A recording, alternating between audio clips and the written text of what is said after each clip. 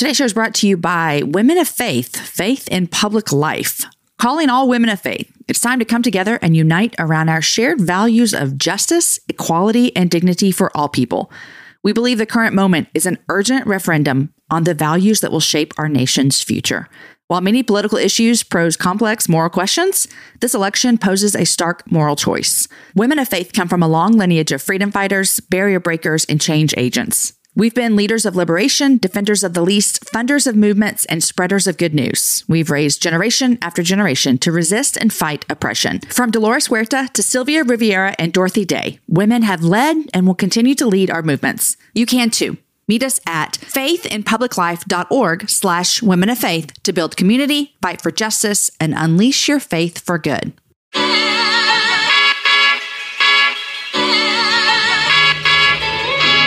This is the Relevant Podcast.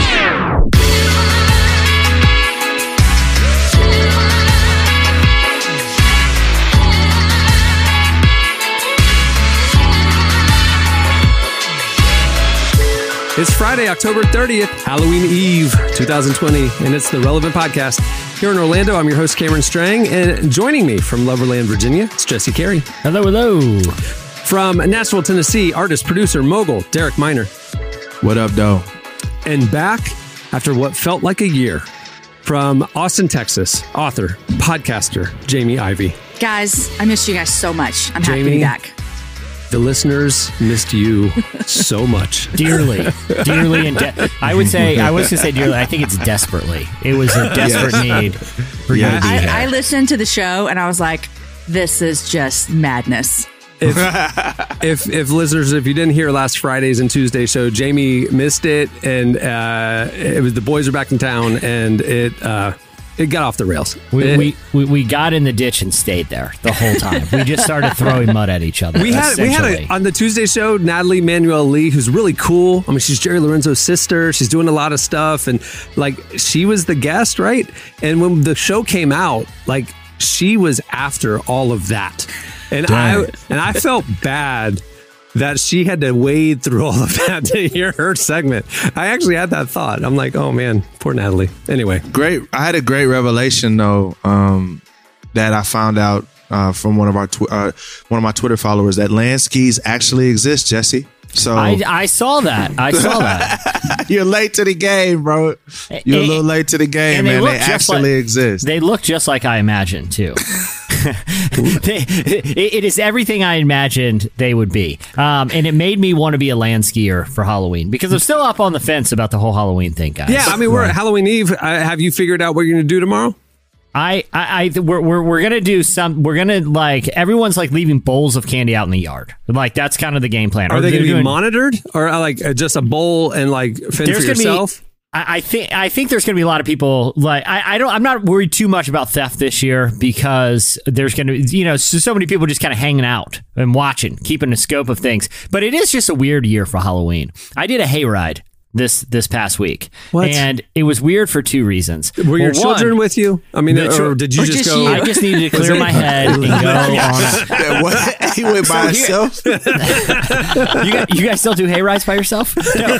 It was weird for a couple of reasons. One is because they're only doing it in groups, so you can only go with the people that you come with. Right. So you got to bring a big group, and then so you're not other strangers. All the cool haunted stuff is they're not doing this year. They had I can see they're taunting us with cool hay mazes, and you can see where scary people used to jump out of the cornfield. All that's gone, and everyone's just going through the motions this year. That's what it really felt like. They didn't have hay. It was just a trailer. There's just a trailer. Hay? You prefer your Halloween to have true Satan worship. You don't want to go through the motions. You want to go.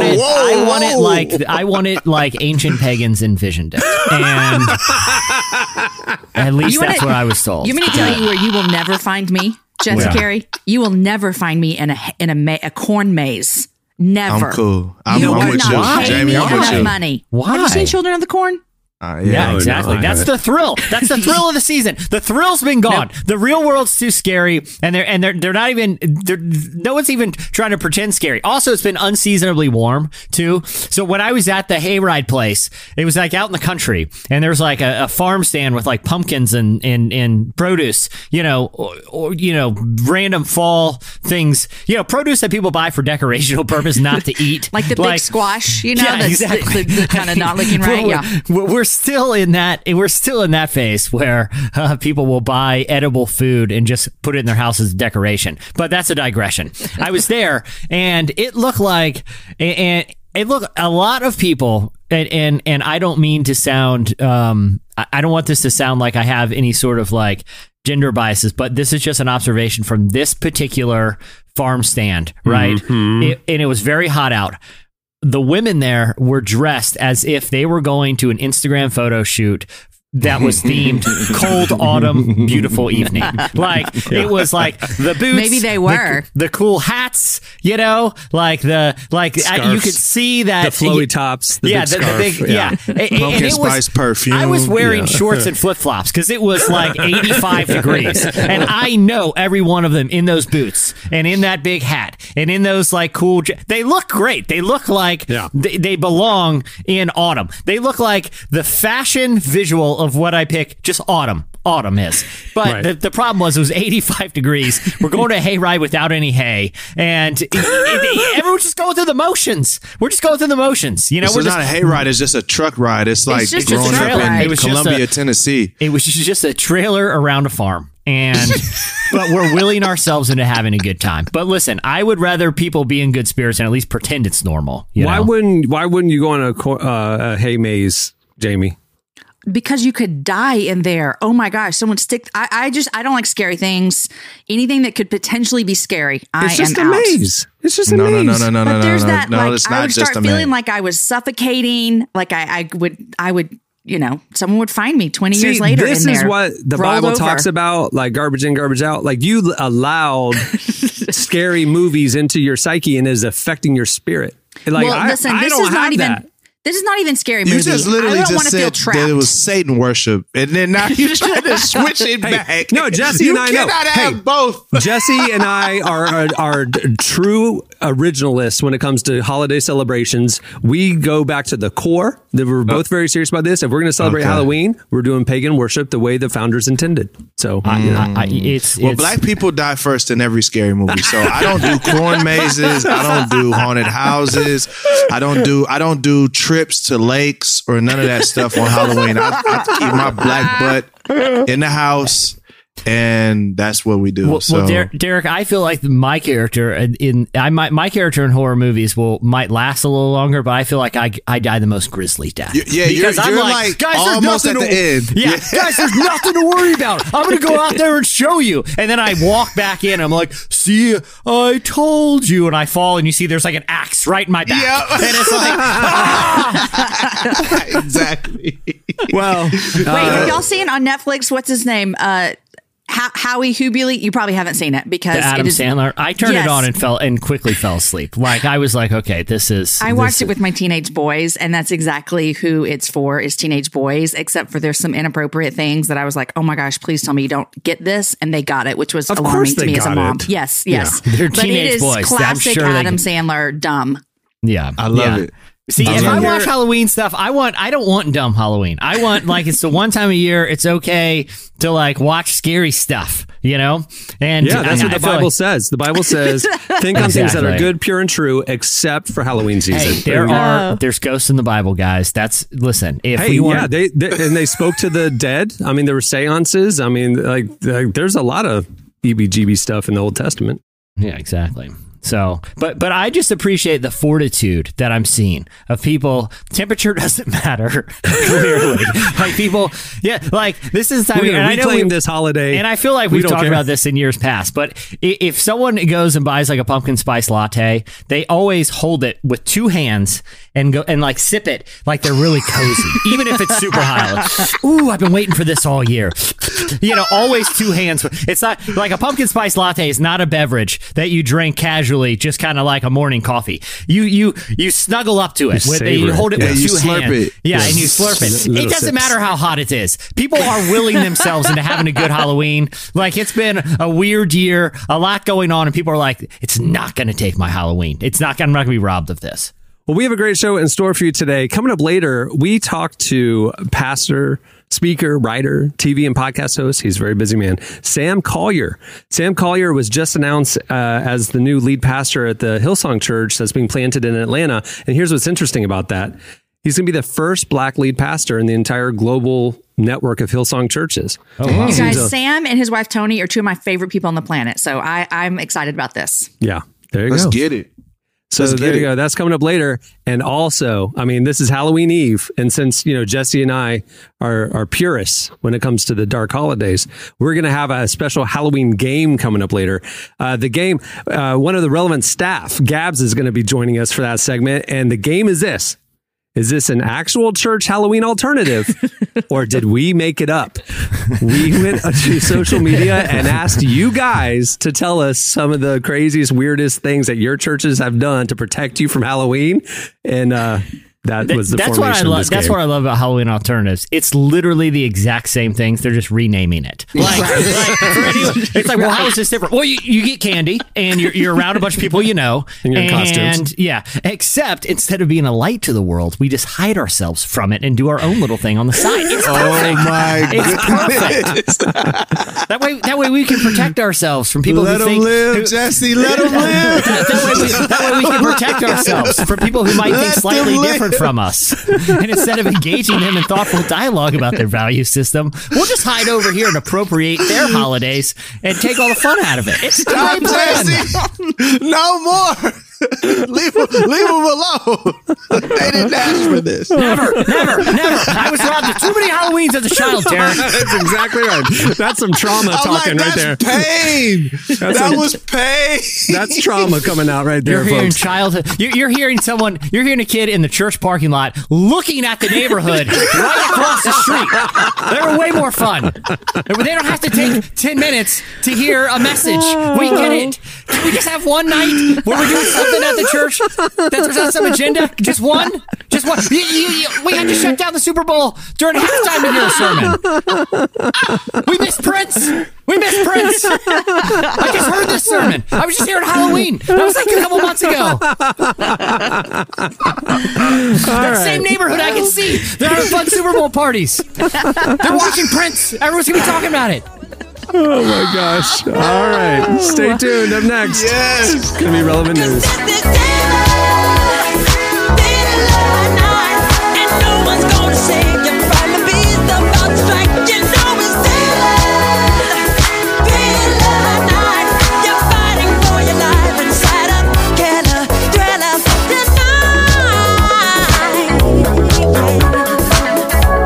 You're listening to Michael Jackson. Song is Thriller. Well, today's show is brought to you by UHSM. These days, finding affordable, quality healthcare is more difficult than ever. So if you're looking to save up to 50% on your healthcare expenses, listen up. You don't have to wait around hoping healthcare will improve in the U.S. Instead, join millions of Christians who are choosing health share memberships like UHSM. UHSM is a nonprofit Christian health share with a sole mission of helping you achieve your best health. Protect your health with modern health sharing from UHSM, including programs with prescription benefits from CVS Caremark, no-cost telehealth visits, and access to 1 million doctors and providers. Satisfy your medical needs and save up to 50% with UHSM Health Share. UHSM is member-to-member health sharing, and it's awesome. See why millions are choosing this Christian alternative to traditional insurance. Ask if you qualify for UHSM membership today. Call or text 833-367-8476. Call or text 833-367-8476 or 833-376-UHSM. Or you can visit uhsm.com/care. That's uhsm.com/care. I'm going to be tomorrow night, Halloween night. We decided we're going to not trick or treat. My son doesn't want to. He wants to hang out at the house. So we're going to be out in the front yard. We're going to be carving pumpkins. We're going to decorate the yard. We're going to be giving out candy. And I'm going to be playing like Halloween music real loud and stuff. So Thriller will be on the playlist. I will say this. A lot of people in my neighborhood have been compensating because they know they know it's a weird year and they know trick-or-treating is probably a bust. The decorations have been all out. I got a neighbor who literally has fog machines. Like I come out, like if I walk out of my house in the afternoon, my yard is covered in a creepy like fog. Wait, the fog machine's going 24/7? Just around the clock. I mean, it's sort of that like seems unnecessary. It's sort of megachurch style where it'll go, and then it's about 2 minutes, and then. Like it's a healthy machine. It's a healthy amount of fog. You need to bring it out, Cameron. Yeah, you need a fog machine. Yeah. I used to throw at my last house. I used to throw Halloween parties. Like growing up, Halloween wasn't big in our house, and so as an adult, I experienced the freedom that I could do whatever I want. So I threw Halloween parties, and so 600 people would show up at my house. We had DJs. It was when crazy. You were a child or your last home as an adult? No, okay. As an adult. Like a few years ago. You backslid for real. Real bad. And so I have over the top Halloween decorations because I'm not really into actually Halloween, but you got to theme your parties. You got to make a memory for everybody. Right. Got to have Instagram moments. So I got all that stuff. We're going to put it all in the yard this year. We'll see what happens. You totally should. We're going to scare the neighbors. All right. Well, joining us to tell us what's happening this week at the intersection of faith and culture, please welcome Tyler Huckabee for Relevant News. Hey, Tyler. That's a bop, boy. Still pretty spicy, isn't it? That's a The check's vibe. got legs. It's not as off-putting as the old jingle. It's I just imagine Pitbull hopping on that joint going crazy. yeah, it's got that Florida flavor. We're a few hours from Miami, but Pitbull and DJ Khaled pretty much have, influenced everything that comes out of the state. So, all right, what do you got, Tyler? Well, the first thing that I want to talk about, this isn't exactly fun news, but it's news that I feel like we do need to cover. Cameron, you and I were talking about this. Just because we're over the pandemic doesn't mean that it is over us. And I want to point out that last week, this began on Thursday and actually continued for a few days. The pandemic has actually been never more present in the U.S. On Thursday, 77,640 new cases reported. That was a new single-day record for the U.S., which be it an old record that was set at the end of July. That means we've got around 8.5 million total case numbers of COVID right now in the U.S., with around 224,280 deaths. On Thursday alone, 921 people died of coronavirus-related causes. And I know it's not something that there's other things that are kind of fighting for our attention right now. Obviously, it's a very big week here in the U.S., but this is still very much a story. For the dark arts, especially. Dark arts. Yes, for people, for the observers of the supernatural, or all of our witch listeners. Or people that just want to have a normal childhood experience without it being relegated Is that too much to ask? To a poorly decorated church parking lot. The decorations don't even make sense. Why are there spider webs and hay, but everyone's dressed in Bible times? What happened? Are we at... Did they get transported? Did Noah and Moses get transported to an autumn scene from the deep American South? What is going on here? Why is there Indian corn here? It doesn't make any sense. Your themes, you didn't put any effort into it. Last time I checked it, the promised land was milk and honey, not that cool corn with all the colors on it. At least get a theme. That's all. A minor theme. Gosh. This is a big week. This is a big week for a lot of people. That's what Tyler was saying. I'm trying to get you back, Tyler. Sorry. I appreciate that. Tyler, you get me. You get me. They don't even have a theme. It's all over the place. There are some more details here. The spike in case, though, it's actually taking place in the Midwest now. The virus has surged in places like Illinois, Indiana, Michigan, Minnesota, Nebraska, and Wisconsin. NBC News spoke with Dr. Jay Butler. He's the Deputy Director for Infectious Diseases at the CDC. And he said that he thinks the new wave is probably being driven by what a lot of us have been trying to do, smaller, more intimate family gatherings.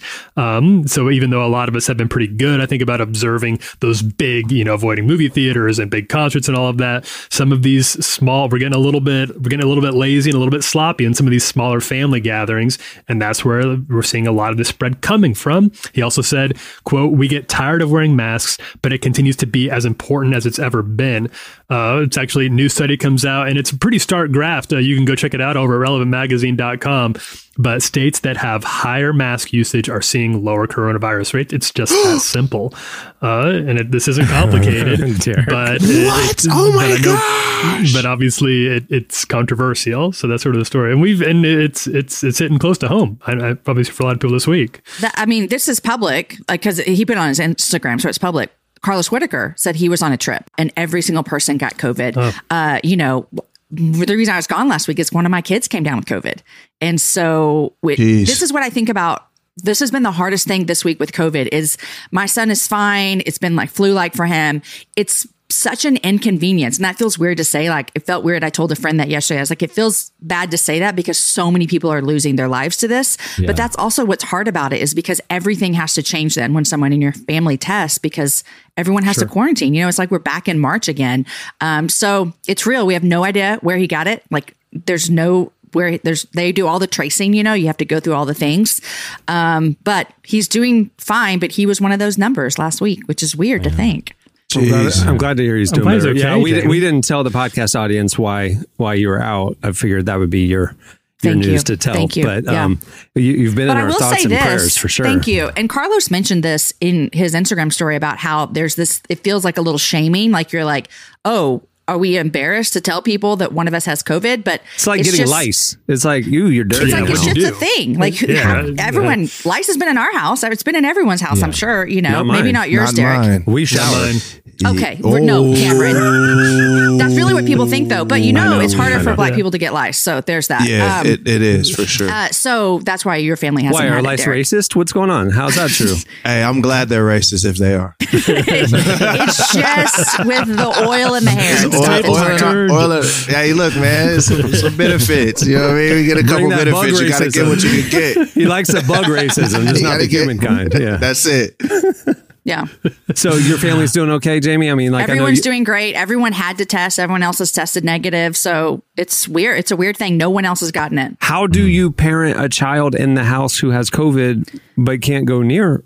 He hasn't left his room in a week, and I'm the only one that has had contact with him. So every time I go into his room, I wear a mask. He hasn't left his room in a week, you guys. It's really sad. But we just decided I was the only one. So just to kind of lower the risk. Yeah. So none of my other kids. And until we all got negative tests, this is weird too. The kids and I who we didn't even hug or anything. Like we were trying to just make sure what if one of us is asymptomatic? And that's where this whole thing started. So everyone and all the rest 5 of us got negative tests. And so it's been good. Yeah, I have a couple family members extended family members who recently, had positive tests. And it's just a very challenging situation because it's like you said, Jamie, in addition to, the actual illness, there's a major disruption to how, people just conduct their day-to-day lives, Yeah. Yeah. It's affecting us so much too. Like, again, not to diminish the deadliness of it, but the inconvenience and how it's just affecting things. The people who recover are still, their lives being affected. The University of Florida, I'm a big college football fan. University of Florida had an outbreak a week and a half ago, whatever. They canceled a couple of games or moved them to December. They resumed football activity on Monday after a 2-week quarantine for the players. And there's 6 more positive tests on Monday. And it's so they're shutting down the football program again. And it's just how can you get back to a new normal or a new, it just even getting past it. It just seems to be difficult. How do we get back healthy and safely? Yeah. How do you even beyond new normal? This is the new normal. This is what it is. Nashville, I just saw an article that came out in August. It said that 90% Listen, 90% of music venues owned independently will not survive this. Yeah. Right. Yeah. Unless there's some sort of intervention from the government or anything. Because, I mean, obviously no artists are touring, nothing's happening. And these guys, they're not going to survive. And that is the soul. I mean, Tyler, you know this. That's the soul of Music City, is being able to come here on a Friday, Saturday, Sunday and just catch different shows throughout the city. We got and I think that's what makes the politicizing of this so ridiculous, because it's real. I mean, there's venues that are, Exit In is like a legendary venue. And he was one of the guys that they were talking to. He's like, man, it's rough out here. And if Exit In goes, I'm going to be extremely angry, because I've saw so many legendary shows there. You know, that's like a pillar of my wife's dad worked at Exit In when he was just a college kid here in town. Like, it's hard to imagine that not being part of the scene. You'll go in there and think about all the people who've played. It's sad to think about. And I don't know how this country, and certainly not this city, is going to pull through. The economic uncertainty is affecting so many industries. Obviously, there's some that are thriving. The Amazons of the world and stuff, or meal delivery is thriving. But like media, like the first thing, like relevant businesses like us are supported by advertising, 100% advertising revenue. Mm-hmm. And if you read the industry publications, and traffic is way up, people are spending more time consuming media right now. But advertising is plummeted. And so for us, like this year versus last year, we're down at least 80% in revenue, at least 80%. And so our staff is way smaller than it was. Our overhead, we had to pull back in so many ways just to make it through. And the economic uncertainty is affecting all the companies that normally would be marketing in the fall season and all that stuff. And it's like, they're just not spending the money. Everybody's scared of the unknown. Yeah. And so the ripple effect of the uncertainty of this elongating is just really hard. This is really hard. You know, everybody's like, it's 3 months, we'll get through it. And now it's like 6 months. And Fauci said, this isn't the third wave, this new spike. He said, this is the first wave still. Yeah. Wow. Oh, wow. Yeah. Yeah. Yeah. I mean, it's like that in the publishing world too, with books. I mean, you know, you think about people who are losing income and losing money. There's not that extra money to spend on books like they would have in 2019. And so everything's down. It's crazy. Yeah. Speaking gigs are gone. Yeah. Yeah. Someone said this is this generation's 9/11. Like, you just remember when things changed, and it's just like, it's never going back to the way they're like, this is what it is. Yeah. I was watching the new season of Chef's Table about barbecue, which is on Netflix. Fantastic, by the way.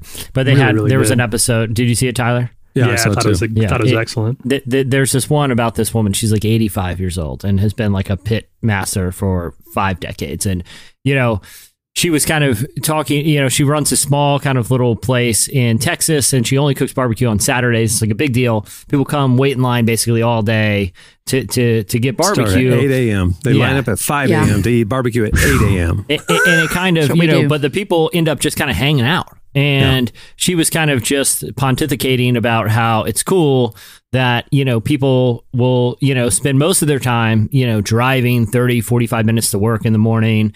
They drive, you know, obviously this is pre-COVID that this was filmed, or they spend a lot of times in their commute, or they are thinking about, you know, they don't live around the people they actually share their lives with, you know, like they're not in close physical proximity to their friends. They can't just walk over to their friend's house, you know, just the way that our modern lifestyles have been sort of designed is everyone's spread out. You know, everyone's, even if you live in the same town as someone, it can take 45 minutes to get there, you know, and, you know, because of that, people's lifestyles, a lot of it is spent in solitude, just kind of driving around, or it's too inconvenient. This is really, I think this, you know, when I was watching that last night, I was kind of thinking about how COVID will really kind of change that, like how people are gathering with the people who are close to them, and you know, not doing a lot of big group stuff. But I think a lot of people are going to reorient their lives because there isn't, you know, everyone's working remotely. So a lot of people are, at least, you know, people who aren't in kind of the retail or service industry.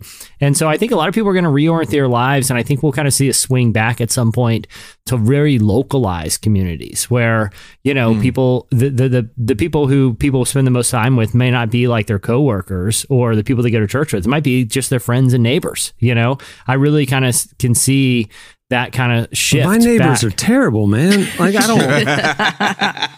don't like me them. and my neighbors hang all the time. I know you do. But I'm just saying, That's rare, though, I think. But yeah, but I think, and it is very rare. But I think it's going to become increasingly non-rare. I think a lot of people. I think this is going to, to some degree. So neighborhoods will become like dorm wings where you kind of like a new kid's coming on and you're kind of like checking them out. Do we want them on in our wing? Hey, we just had some new people, brought them over brownies. Instant friends. We're instant friends. They're part of the, But I do feel like, look, I feel like people are going to rethink about people who live in close physical proximity because no one's going anywhere. It's either you get to know the people right around you or you kind of isolate, At the beginning of COVID, all of our staff started working remote and I was like, oh, this is great. We didn't miss a beat.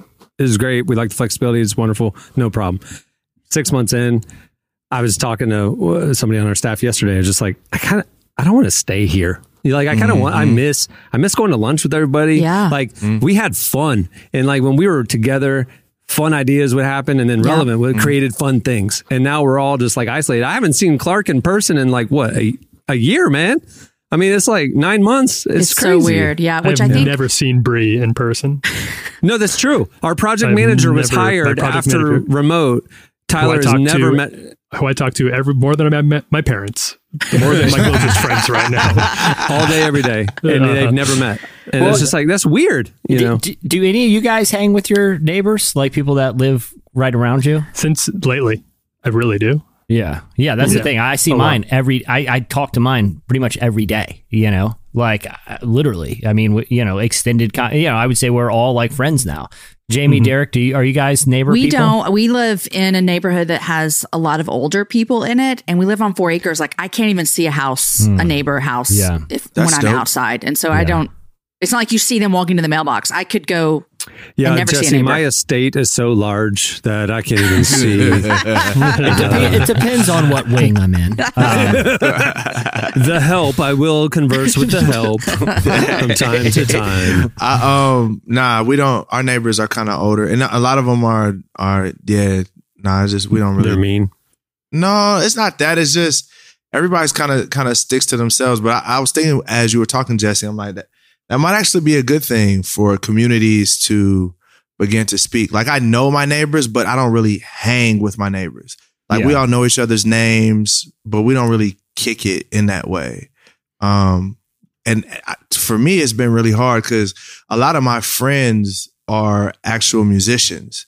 So a lot of our bonding happens in the studio, happens while we're on tour. But I'm like, I thought about it, like maybe it's better that this has been a good thing and a bad thing for me because part of me, most of my social life was work, but parading as a social life. It wasn't actually a social life. Now, since I don't have a lot of work in a sense, I'm starting to build an actual social life, like literally just hanging with people that have nothing to do with nothing. I just like you. So I've been finding all of my friends, remembering like, man, it was cool when I just sat and played. I've been playing 2K every night and it's been amazing. Just you can play with my kids, Derek. Hey, tell them to add me. Tell them to add me. They would die if they played 2K with you. Can you do that in different locations? Is he Xbox or PlayStation? Oh, I don't know the answer to that. I think Xbox. Oh gosh. Okay. I'm gonna text you my username, and then my we'll kids are get going on. to lose their ever loving mind. This is so fun. Let's do it. I'm gonna text you my username right now. Hit me up too. We play 2K. My name's Gnarls Barkley. You're lying, bro. Is that your real name for real? Gnarls Barkley. You stole Gnarls Barkley. Yep. Do you know the great thing about that is most Zoomers out there who you're going to find, in these virtual pickup games, they're not going to know. They don't know who Gnarls Barkley is. Exactly. Like, of Zoomers, it's like those videos of those kids like discovering Phil Collins. It's like, oh, that's a cool name, man. There should be a band called Gnarls Barkley. It's kind of like that guy Charles Barkley. Yeah. All right. What else you got, Tyler? With CeeLo, that weird parrot guy? Yeah. Well, I think this is going to be, thank God, this is going to be our last real episode. But the next time we all publish, it's going to be the actual election day. Right. Oh, gosh. So probably by the time most people hear this, they'll probably have already cast their vote, hopefully. So wanted to take a quick time here, and I know we got to go fast, but we got closing arguments that we posted on the site this week from two competing old conservative white men that I'm going to bring to you. And I'm going to bring the summaries of their pieces to you now, because these have been far and away the most trafficked pieces that we posted on Relevant. Yeah, so hold on. Let me, before you get into it. So we posted this on Instagram yesterday or earlier in the week, and somebody was like, what do I care what these two old white people have to say about politics? And somebody replied to the person like, they are lifelong theologians and thought leaders in the church, so let's listen to them with some respect. Who is it? Here you go. So I'll go through them just briefly in the order that they were published here. The first one came from John Piper. Now, Relevant, we've covered a lot of what John Piper says, sometimes positively. Sometimes we've taken some issues with some of the things that Piper has published. Is he Farewell Rob Bell? Yeah. Is that Piper? He was Farewell Rob Bell. Yeah. He kind of like the only like Christian meme I know of that has like existed, like stood the test of time for a long time. So he's an interesting guy, author of Desiring God, which is the name of his website, where he posted a very long post about his thoughts on the upcoming election. Now, he did not name. The words Trump and Biden do not appear in what he wrote, I don't know why, because he wasn't exactly. It's pretty easy to figure out who and what he's talking about Extremely here. But easy. that was obviously a choice on his part to not name them. He said, and this is a quote from him. He said, "I think it is a drastic mistake to think that the deadly influences of a leader come only through his policies and not also through his person. Flagrant boastfulness, vulgarity, immorality, and facetiousness are not only self-incriminating, they are nation corrupting." He goes on to say, quote, "Is it not baffling then that so many Christians seem to be sure that they are saving human lives and freedoms by treating as minimal the destructive effects of the spreading gangrene of high-profile, high-handed, culture-shaping sin? Christians communicate a falsehood to unbelievers who are also baffled when we act as if policies and laws that protect life and freedom are more precious than being a certain kind of person. The church is paying dearly and will continue to pay for our communicating this falsehood year after year." Oddly, ironically, he was actually talking about his local city council member. That's what we gotta get the dog catcher out of there. Yeah, very, very heated city. Yeah, mayoral school board campaign up there in Minnesota or superintendent. Whatever. Yeah. Now, it doesn't sound like he's planning on voting on either major candidate. You're kind of reading between the lines here a little bit. He makes it pretty clear that the abortion issue is not a line that he is going to cross or vote for a pro-choice candidate. I thought it was interesting. He ended it with hashtag Kanye 2020. That was unexpected. Kanye's got his one vote. Kanye got his first ballot. And then he can take it to the. He was on the ballot in Tennessee, by the way. I know, that's crazy. Oh, really? Yeah, I thought about it. Let me shut up. I read the article that Piper put out, and I thought it was really well written, and I thought it was, I don't want to say brave, but I was surprised by it maybe a little bit, and I thought it was really good. Yeah, you don't hear a lot of Christian leaders from any denomination or any stream talking like that. Yeah. It was interesting. Yeah. And then what was the other one that we posted? We got to talk about, and it's worth noting, I think, too, I should say, both of these men have said things like this before. This is not a daisy fresh take for either of these. Dude, given how old they are, nothing about them is daisy fresh. So. Right. I don't think they're as old. I don't think either of them are as old as the candidates, but that's true. The candidates literally have like a combined age of like 150. Like that's not it. I'm not even exaggerating. It was something like the candidates are older than the last three presidents I read. Obama, Clinton, and Bush currently. Yeah, if they were to run for president right now. Yeah, exactly. Yeah. It's great. Jeez. It's great. It's good. I like it. Wisdom that only comes from experience. So the other piece that we highlighted comes from Al Mohler, president of Southern Baptist Theological Seminary. So he wrote a piece with the opposing position. He did name Biden and Trump both by name. He did not name Piper by name, but it's hard not to see the piece as kind of being in conversation with him. So they're doing diss articles, like a diss track is like a rap beef or something. Yeah, this is the old white version of a diss this is track. East Coast, This is West Pocket Coast. Biggie. This is Meek and Drake. This is Meek and Drake. Their diss tracks are like 2,500 word essays. That's like, look, can you get the point? Just tell us who you're voting for. Like, do we not have to decode this? Like, come on, guys.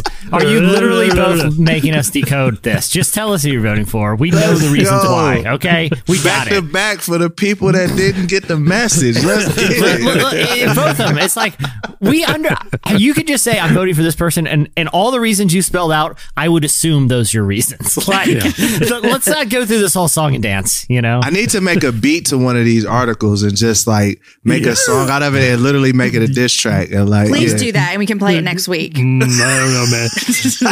You're good at what you do, but when you see this piece, you might change your tune. I don't know if you're going to. I have not read this one yet. Oh gosh. So who's this one? So Al Mohler, Mohler. president of Southern Baptist Theological Seminary, Oh, okay. who it should be said in 2016 said he would not be voting for President Trump. Said he was the great evangelical embarrassment in a Washington right. Post op-ed a couple months ago. Changed his tune. Said that he very very publicly admitted that he was flipping. That he'd not feel that way anymore. And now, quote, I sincerely hope that Donald Trump and not Joe Biden will be elected president of the United States on November 3rd. He says, quote, if I'm electing a neighbor, it would be Biden hands down, but I am not voting for who will be my neighbor. I am voting for who will be president of the United States. He takes kind of an ends justifies the means thing here, tries to make it as clear as possible that he thinks Trump is mean, he doesn't like his temper, doesn't like his tweets, yada, yada, yada, but does like his policies. Thinks that the guy has delivered on the things that he said he was going to deliver on in terms of Supreme Court justices, don't you religious wish to that liberty point, issues, Tyler, and pro-life. Don't you wish that to that point, like the Bible would say something about gaining the whole world, but losing your soul in the process? I just wish there was some sort of moral clarity in the Bible. I wish the Bible talked about the least of these and how we should view immigrants. And I don't know. It's weird. But I'm saying, like, the Bible literally talks to that exact same point. What does it profit a man to gain the whole world but lose his soul in the process of it? Like, I mean, that's so the you're argument. saying Mueller's end justifies the means, like. I'm just saying it's directly. I'm just saying it's directly addressed by Scripture. I mean, I don't really see any other interpretation of that. You know, I mean, again, I'm not. He can write whatever he wants and say whatever he wants, but I think we're allowed to. He's a pastor, right? Like, we're allowed to hold up a scriptural standard to what he says. I'm just saying that argument might hold up, for his reasoned case, but it seems to contradict a very scriptural principle that we're told not to do. We're not told to sell out like that, Hey, the same could be said for people who support the Democratic Party as well, though. That is like, I like these aspects. See, Tyler and I have talked about this. I mean, like, if you're talking about a biblical perspective, you cannot be partisan. You cannot say that either party is completely correct. Both in very important areas, both are correct and incorrect. The thing to me is the blinders on. You got to vote this way because that's the Jesus way. It's just so ignorant. To your point, I think that's totally fair. But I also think, I'm not talking necessarily about the candidate. I'm talking about his argument. You know what I mean? Yes. Where it's like, the argument of, well, this, I'm going back on my word.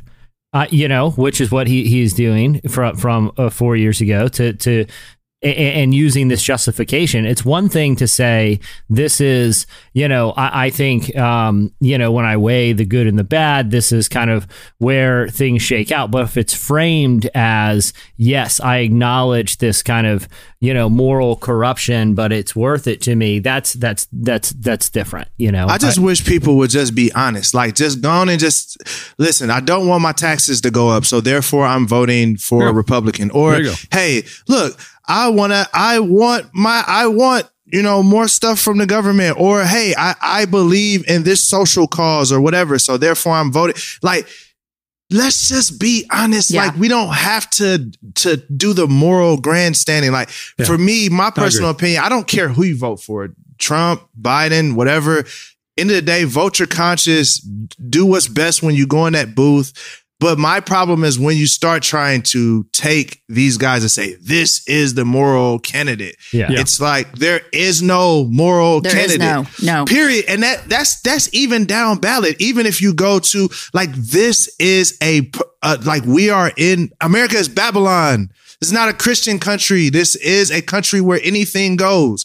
Can we just acknowledge that? And then once you acknowledge that, then now we don't have to be like, okay, now we're going to try our best to make Donald Trump be a Christian. Like, yeah. You're just twisting yourself in a pretzel for no reason. And I think, Derek, on that point too, about people just saying this is why we're voting. I listened to a great show the other day by the AND campaign, which I'm such a fan of them. And they were talking about, hey, whoever you vote for, Trump, Biden, whoever it is, and they win, here's what you have to do as a Christian. You got to hold them accountable for the stuff you don't agree with. Yeah. And so if you're going to vote Republican, that's awesome. But you got to hold them accountable for the way they treat immigrants or fill in the blank. And if you're going to vote Democrat, you got to hold them responsible for, full-term abortions or fill in the blank of whatever it might be. So people think, oh, I'm voting this way and I just agree with everything. You should not agree with everything that you're voting for someone. You should be like, here's who I'm going to vote for and here's all the stuff I hate about this party. Tyler and I were talking about that the other day. Like that is what we need to advocate for, because in 2008 I was invited to it was 2008. I was invited to I was a pro-life Republican at the time, and I was invited to give the benediction at the DNC where Obama was inaugurated. And I ended up not doing the benediction, but I was invited to attend and speak on a panel. When I was there, again, I'm a registered Republican that year. I saw the different groups, the different parts of the Democratic Party, and there was a caucus of pro-life Democrats. Yeah, and I was like, I didn't know y'all existed. Yeah. And I got in a conversation with them and they said, well, we're Catholic and we value life from womb to tomb. And, we align with the majority of the platform of this party, but we don't agree on certain things. So rather than leaving the party, we want to be a voice and an advocation from within the party. And we don't want our voice to be missing when there's decisions being made. So they were pro-life Democrats advocating from within. And the same thing would happen, like exactly what you just said, Jamie, on the Republican side. If you are a Republican because you are anti-abortion, great. Now, from within, get involved and advocate for the poor, for preventable disease, for immigrants, for those other things that Jesus talked about, for healthcare, with those things within that party. Good, be a change agent. Do not just drink the Kool-Aid and put on like that label and just accept everything they want you to be, because that is not biblical. No, neither party has a fully biblical platform. And for people in leadership, I mean, at least have the courage to speak with intellectual honesty for one and clarity for two. Like, don't leave people trying to fill in the blanks. If you want to speak out on it and kind of guide people in how you're voting or give reasons for why you're voting, if you're choosing to do that, at least speak with some sort of degree of clarity. I mean, like, look, what does it say when we have to like infer meaning from someone like a John Piper when, like, 50 Cent, it's like, I'm voting for Donald Trump because I don't want to be 20 Cent. I don't agree with his tax policy. And frankly, that's what I'm doing. And it's like, well, at least he's intellectually honest. At least we know. You know what I mean? Like, I don't have to sit here. He's going to speak to the issue and speak to his followers. I don't have to agree with him, but at least I know why he's doing what he's doing. And I don't have to decode it, But that's the problem I think that's the problem with Christianity inserting itself in politics in a way that says this is the right way to be. This is how you be politically correct from the Bible. There's no politically correct guide in the Bible. The Bible is for us to understand how to deal with person to person. But how do you deal with politics in the Bible?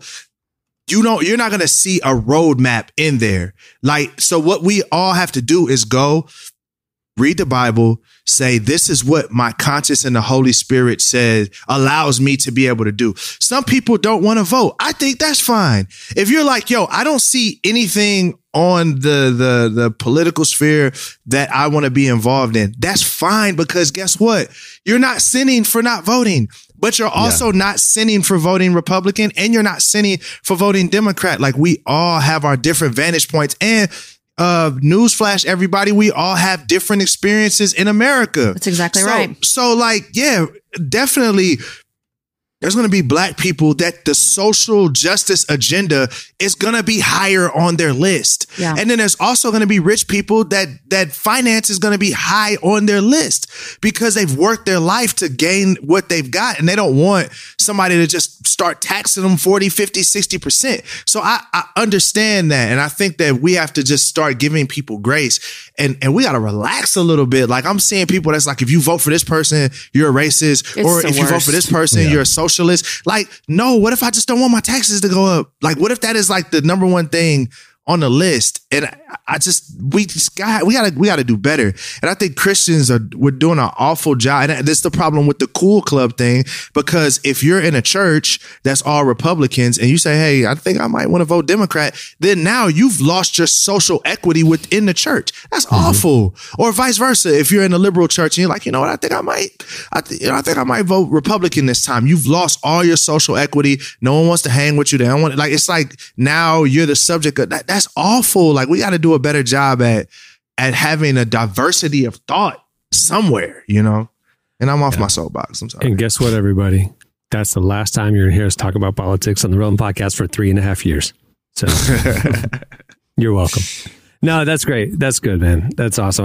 Guys, like we said last week, get out there and vote. If you haven't voted already, just let your voice be heard. I mean, educate yourself and then do your civic duty. All right.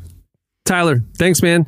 For more of what we're covering at the intersection of faith and culture, check us out every day at relevantmagazine.com. Follow us on the socials. Hey, for more relevant news, make sure to subscribe to the Relevant News podcast. It's available wherever you get your podcasts. And also check out everything that's happening all day long over at relevantmagazine.com and on our socials. That was Relevant News. Actually, Tyler's going to come back at the end of the show, so we'll see him in a second. Yeah, don't get cocky. All right, stay tuned. Up next, Sam Collier joins us. If there's something strange in your neighborhood, who you gonna call? Ghostbusters! If there's something weird and it don't look good, who you gonna call?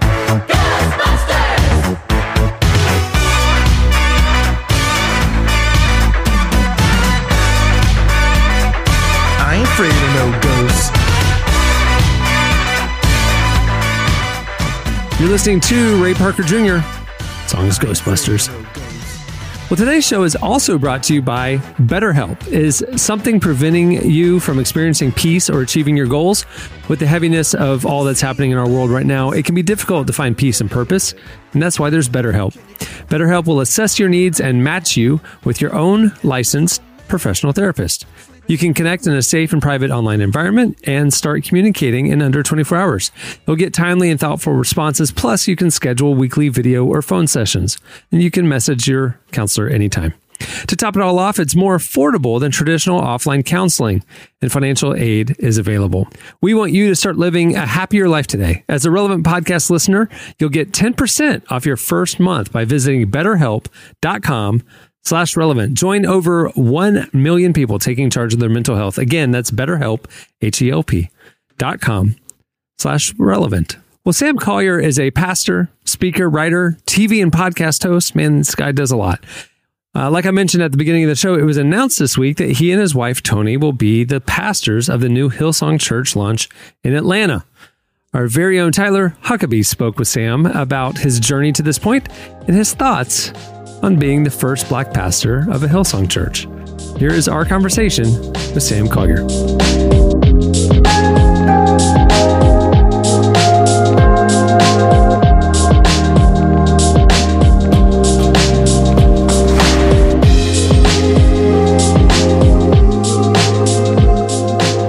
I was surprised and in a good way when I got this little email announcement in my inbox, man. Can you tell me a little bit about how it happened? Just break that, take as much time as you need to, but break down the story. Man, of course. So it has been a year in the works with the relationship with Hillsong. It has been about 2 to 3 years in the works with God just stirring my heart and my wife's heart for church planning. and we were with North Point for so long, and so honestly, we were. Our first option was North Point because that's where we were planted. I'm always a believer in kind of grow where you're planted. I've always been a fan of Hillsong because I grew up Pentecostal, and Hillsong is technically a Pentecostal church in Australia. So I knew about Hillsong before North Point, but North Point had become our home. Andy had invested so much into us. And so me and Andy had actually been having conversations about church planning for the last 2 years. And as we were going down the road, and him being a great mentor, a great friend, we after our 16th conversation, and literally it was 16 conversations, Andy said, Sam, I love you. He said, but I think you want to plant a different kind of church than what we do here at North Point. He was like, and that's okay. He said, I think that's great. He said, but I think what's in your heart is something a little different than what we do. And so, listen, we'll support you. We'll sow. We'll do whatever. I'll be behind you. But I think you want to do something a little different. And so he kind of gave me that, the permission to start looking elsewhere for another family a family of churches that matched who we were and what we wanted to be and the vision that we saw. Because my background, my first church experience was Ebenezer Baptist Church, where Martin Luther King Jr. pastored. I was a youth choir director. I didn't know that. What an incredible tradition to be a part of. Oh, it was incredible. That was my first job, and then my second job there was to be over kind of all youth and young adults worship and arts. And then from there, went over to New Birth with Bishop Long, big mega church, about 25,000 member Black church here. And then from there, over to North Point. And so you have like these stark differences, right, in these traditions where you have I have this Pentecostal kind of, Black church background, expressive. And then I go to North Point, which is super seeker friendly and, theologically astute, just a different space. And so we found ourselves wanting to find a place that kind of married the two worlds. And Hillsong, when we started getting the vision going, became that place. Is it true that you're the first Black pastor of a Hillsong church? I am. Yep. So tell me a little bit about that. What's that doing to you? So they have a lot of pastors that are in their world. Of course. And so there are a ton of Black pastors in their world around the world. Mm-hmm. But there aren't any Black lead pastors. So the way they kind of describe, a global lead as opposed to a campus pastor is, like Carl Lynch would be considered a global lead, where he has Hillsong New York, and now he has Hillsong East Coast, where he has a region. He can plant outside of that. He's not a campus, but he has campus pastors underneath him. I'm their first global lead African-American pastor. They have a Hispanic who runs Hillsong Espanol. I'm the first. And so we went and met with Brian Houston and Bobby. It was a year of me talking to Hillsong, them getting to know us, getting our background and all of that. And then finally we got the meeting with Brian and Bobby after about 8 months of me going back and forth, just us getting in. It's not easy to get in their world, right? I mean, it's just I'm sure not. 8 months of us going back and forth and them figuring me out, studying me. We sat down in the middle of Black Lives Matter. This had been over the summer. Yes. And he said to me, what you want to do, the vision that you have, which is marrying all of the worlds together, multiculturalism, all cultures in the city of Atlanta, the birthplace of civil rights. And it was happening we were talking right in the middle of all this civil unrest. He said, this is the time. He said, we have to do it. I want to be a part of it. And he said this. He said, one, I think you'll bring more to us than we'll bring to you, which I was like, whoa. Which I was kind of like, I don't know. Right? A lot of pressure. That's pressure, right? It is. But, I think the thing for me that I was really excited about is I just could not find a place that had the influence and also the lack of a better phrase, guts to run in this direction. Because for me, I didn't just want it to be done kind of on my own, and it kind of makes a little bit of a blip on the radar. We wanted to try to create a global solution for churches all around the world and in America of this is how you bring Sunday morning together, especially in a season where there's so much unrest. And he said, listen, I'm not hiring you because you're Black. He said, I think that's a plus. That's what he said. I think that's a really big plus. He said, but really your history from Ebenezer to New Birth to North Point is just incredible. And I think all of those worlds that you've been a part of can help our world be better. So tell me a little bit about what you feel like is going to happen for Atlanta. Like, what's your vision for the city in bringing a church there? I always keep saying, my prayer is that God would do through us what he did in Atlanta over 4 years ago with Martin Luther King Jr. From the city of Atlanta, he changed the world. And that's my prayer, my hope for what we will do, that it will be a local body that influences the world. It will be a model for unity. And our prayer is that thousands and thousands and thousands would show up and be a part of this move of God in this historic city. We want to plant it in an area in which everyone feels comfortable. And so we want to do it like right in the middle of the city, like 17th Street area. That's potentially our dream, kind of right around that area, right in the middle. There's no extremely influential church in the city of Atlanta except for Ebenezer. And the Ebenezer's kind of on Auburn Avenue on the backside of the city. We kind of want to be right here in the epicenter in between Buckhead and Atlanta, 17th Street, so on and so forth. And so I'm really excited about that. Also, from a musical perspective, we want to bridge the gap between gospel and CCM. Oh, yeah.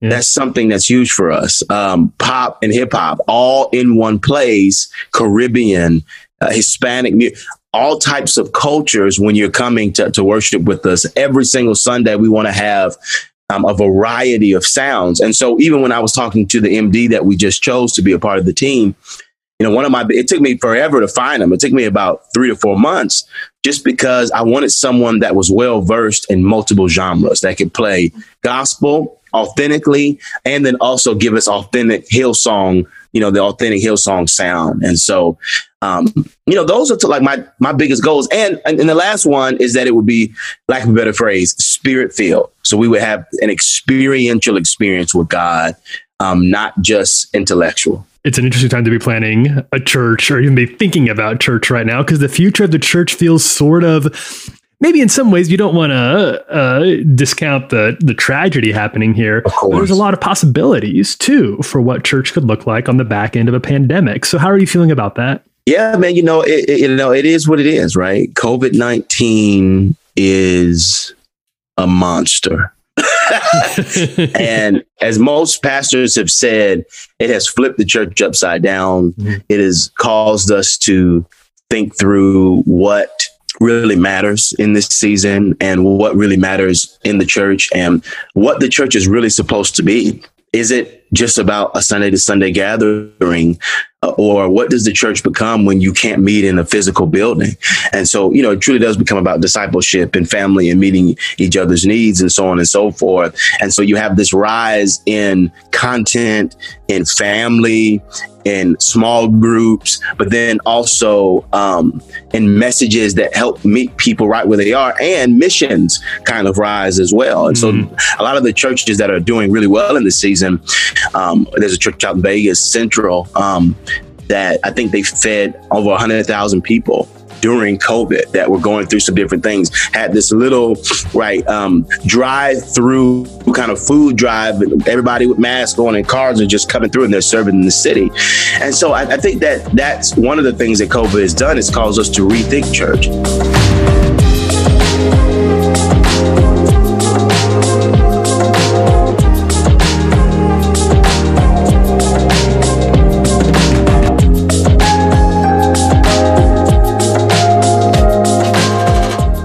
Sam Collier. Make sure to check out his book, A Greater Story, wherever books are sold. Then we dip to The theater set to ill, bugging, cold, having a ball. And something about Elm Street was the movie we saw. The way it started was decent, you know, nothing real fancy about this homeboy named Fred and this girl named Nancy. But word, when it was over, I said, yo, that was death. And everything seemed alright when we left. But when I got home and laid down to sleep, that began the nightmare on my street.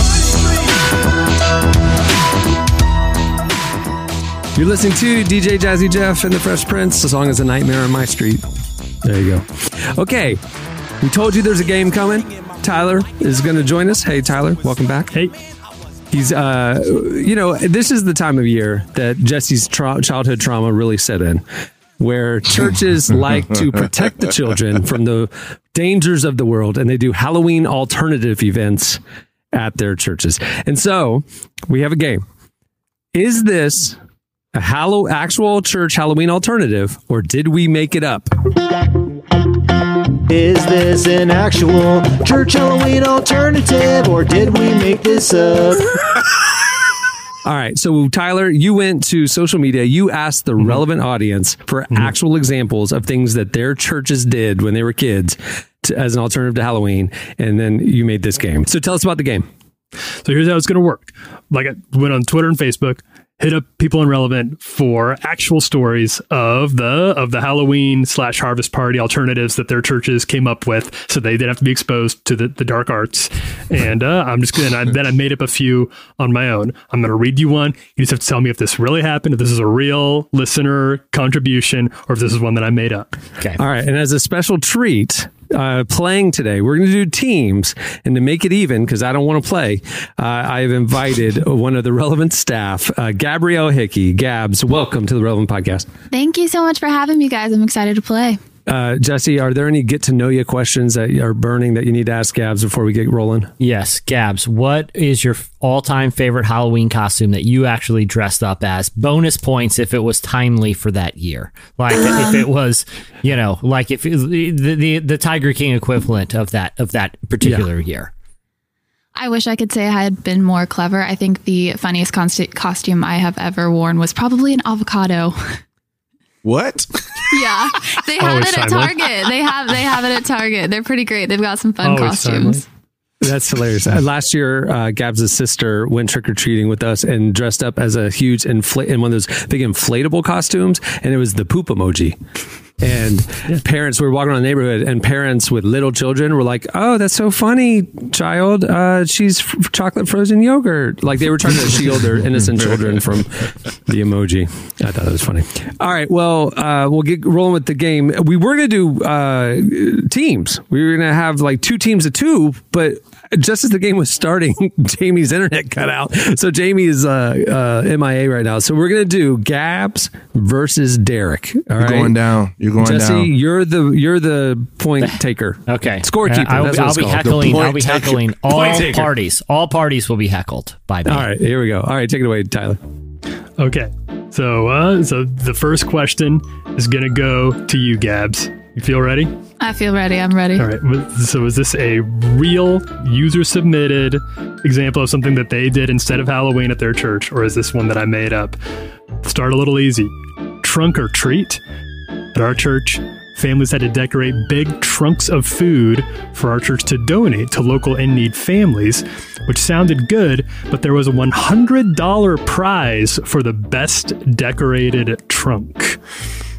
Okay, this has got to be real because that's a good cause. It's definitely real. It does seem like a good cause, but it also seems like, why don't we just give the $100 to...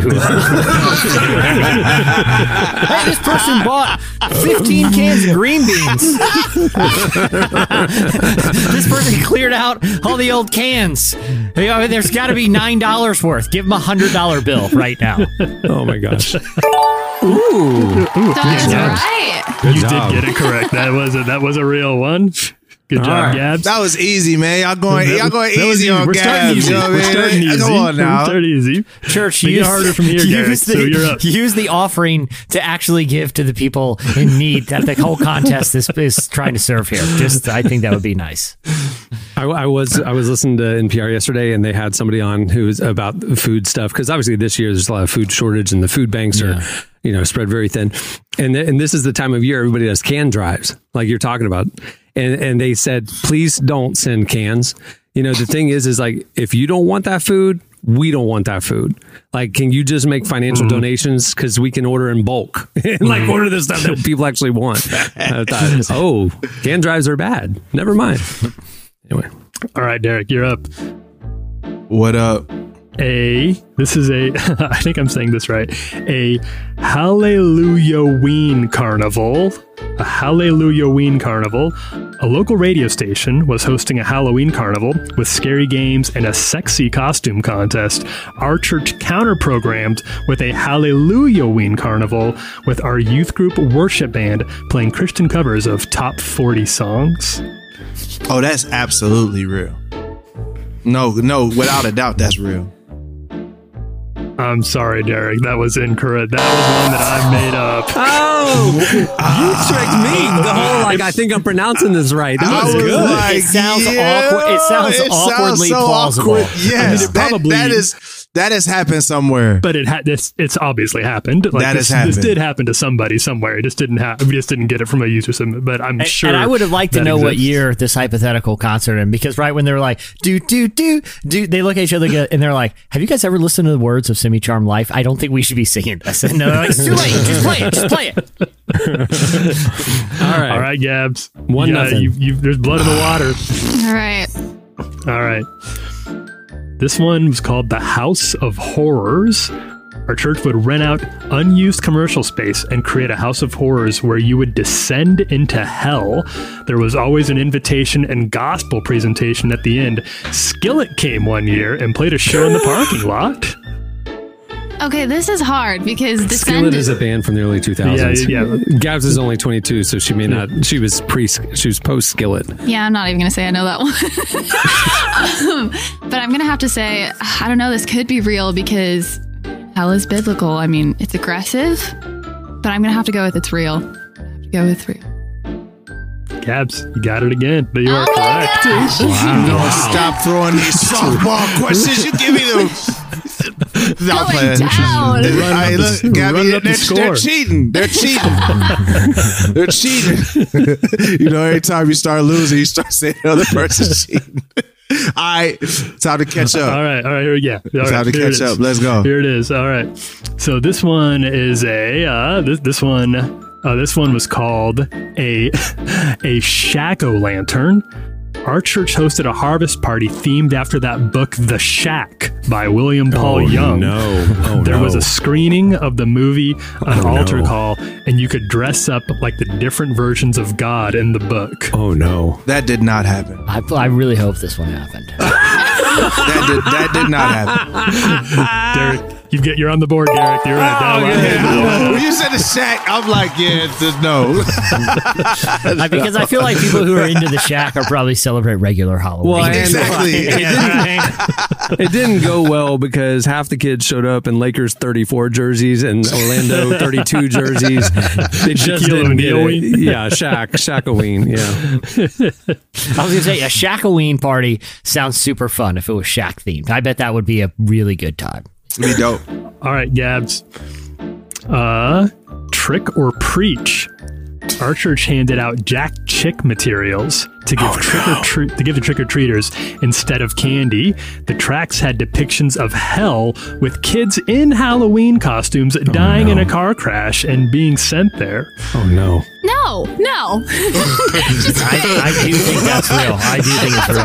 My gut's telling me it's real. Whoa there. She did not grow up in that era of the church. Tyler, give us if you the made big this reveal. one up, I'm worried about you. Oh, I made that one up. The old chick tracks.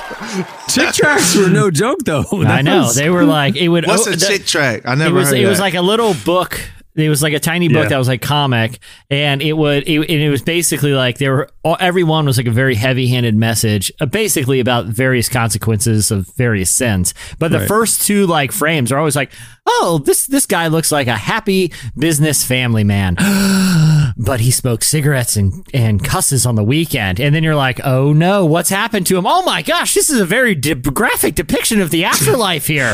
Like this comic strip took a turn.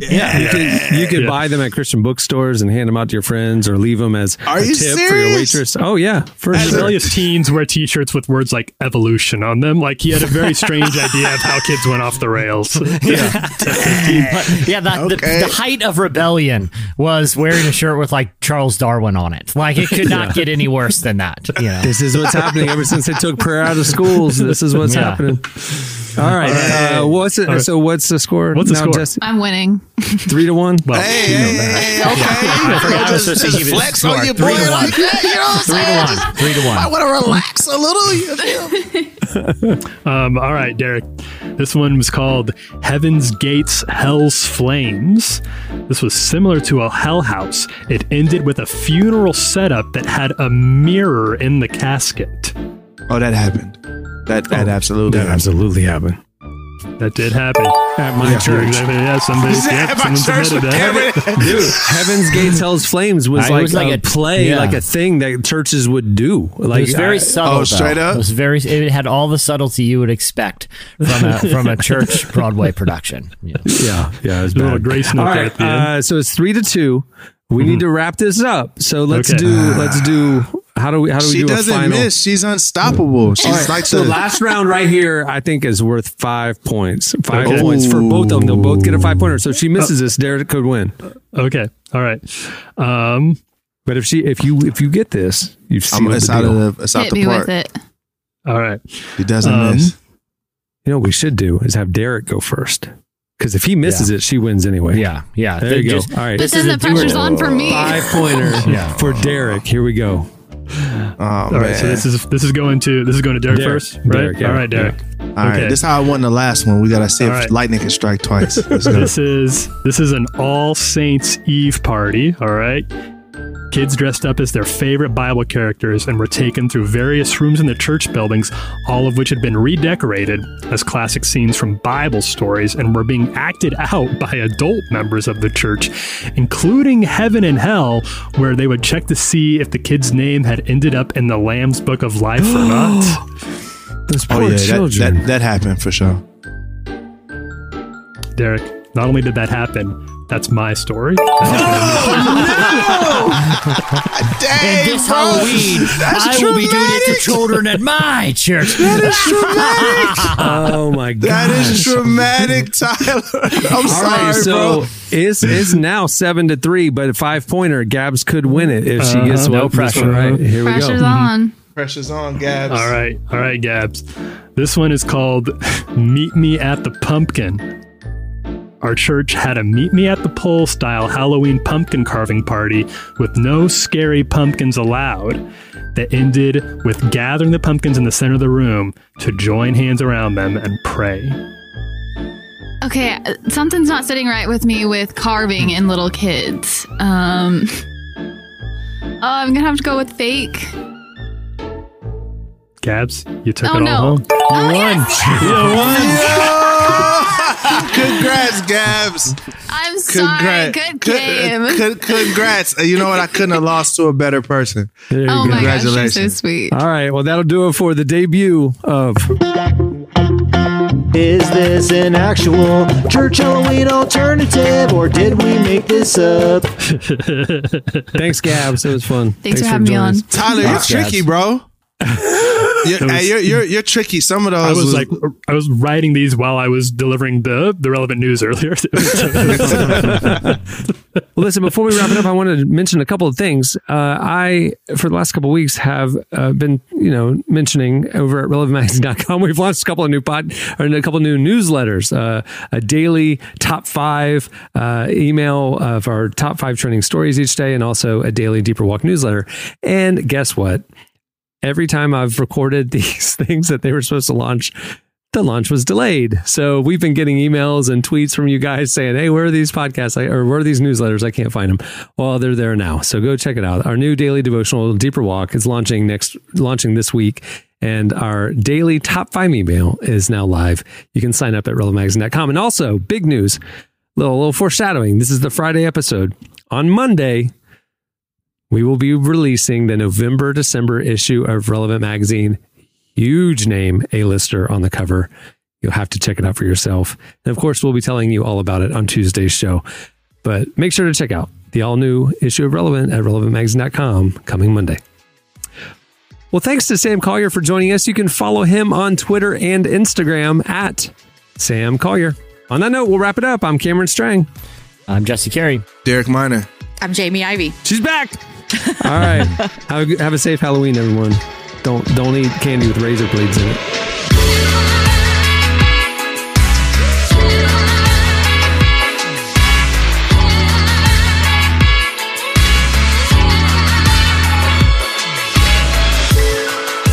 Thanks for listening to the Relevant Podcast. Check out our features, interviews, and news updates every day at relevantmagazine.com.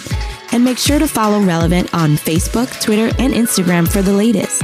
For more great podcasts, browse the shows on the Relevant Podcast Network, which you can find at our site. And while you're there, don't miss the all-new era of Relevant Magazine. A new issue releases every other month at relevantmagazine.com.